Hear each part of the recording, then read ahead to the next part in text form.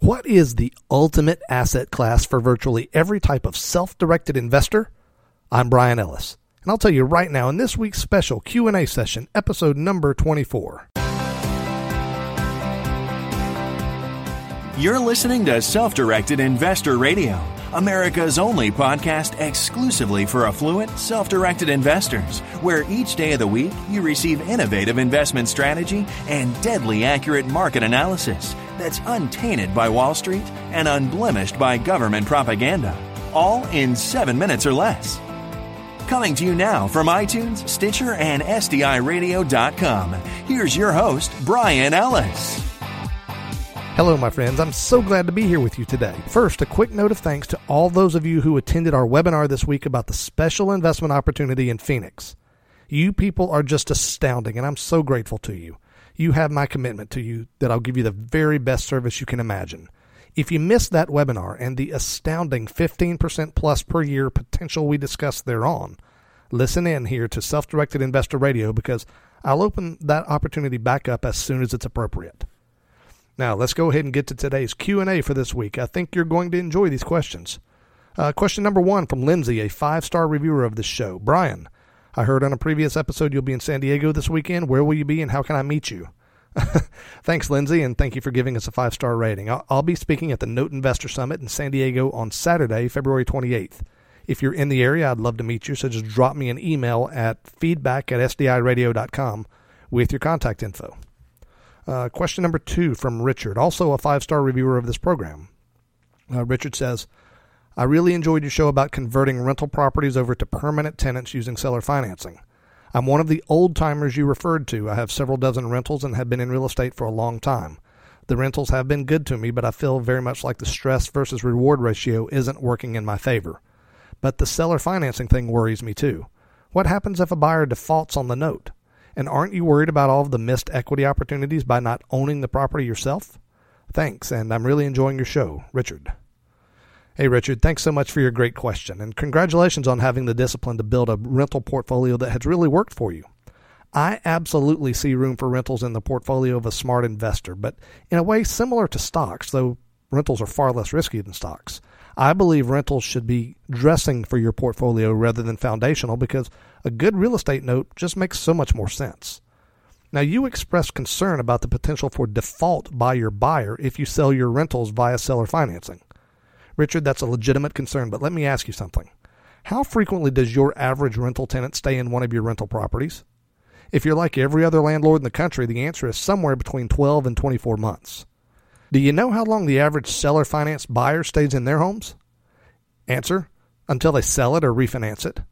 It's a different mindset entirely, but for the sake of argument, let's just imagine that the typical person you put in a home via seller financing will live there for 5 years before they default.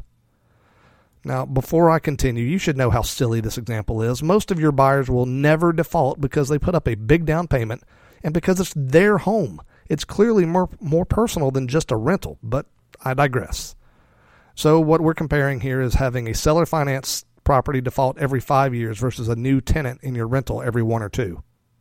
Let that sink in for just a minute before I go on. So during those 5 years, you'll have 3 to 5 different tenants.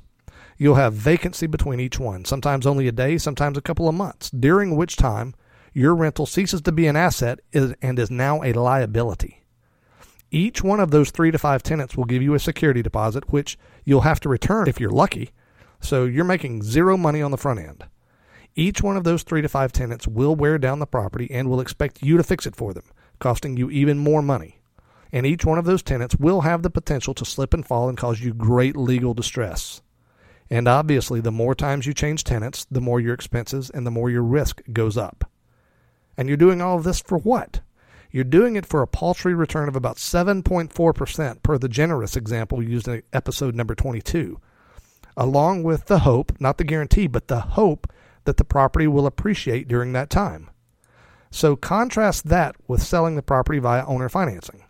First, again, following the example from episode number 22 where we sold that rental house via seller financing for $110,000 with a $10,000 down payment, and we finance the balance at 10% for 30 years. Well, what we have is an instant profit on the front end in the form of the $10,000 down payment. What we have is no turnover or extremely low turnover during the course of 30 years. What we have is you spending exactly $0 on property repairs or maintenance because it's not your responsibility. What we have is you spending exactly $0 on insurance and property taxes because it's not your responsibility.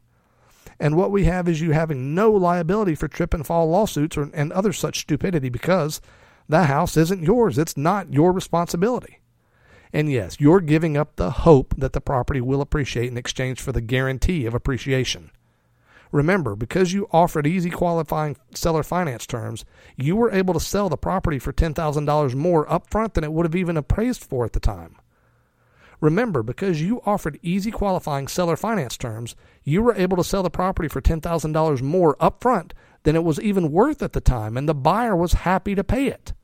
Furthermore, you might recall from episode 22 that your net return for this as a seller finance deal is a bit over 10.5% annually, which equates to a difference of over $80,000 in extra cash flow versus a rental over 30 years. So is it possible that your rental could appreciate enough to overcome the $10,000 down payment you got up front plus the extra $80,000 you'll make over 30 years? Sure, it's possible. Is it likely? That's a tougher call. It's just not predictable. And in the absence of predictability is stress. Stress is bad. Profit is good. Richard, here's my suggestion to you. Since you already have dozens of rentals in your portfolio, consider converting just a few of them, maybe 3 to 5 of them, to seller-financed homes the next time a tenant moves out. My prediction? You'll be hooked, and you'll follow in the footsteps of so many other very successful, experienced investors just like yourself, and will begin to view rental properties as a way to dress up your portfolio rather than as the foundation of it. Now, that's all we have time for today, my friends. If you're interested in getting started with note investing yourself, you can do that right now. Stop by sdiradio.com/notes for more information. Again, sdiradio.com/notes. And to all my valued listeners in San Diego, see you this weekend. And remember, invest wisely now. Live well forever. Episode number 25 is coming up tomorrow. Thank you for listening to Self-Directed Investor Radio with Brian Ellis. Don't miss a single episode. Be sure to subscribe to Self-Directed Investor Radio right now on iTunes, on Stitcher, and at SDIRadio.com. Your feedback is always welcomed via email at feedback@SDIRadio.com. This show is for entertainment purposes only and is not intended as legal or professional advice for your situation. Content is the property of the Self-Directed Investor Society.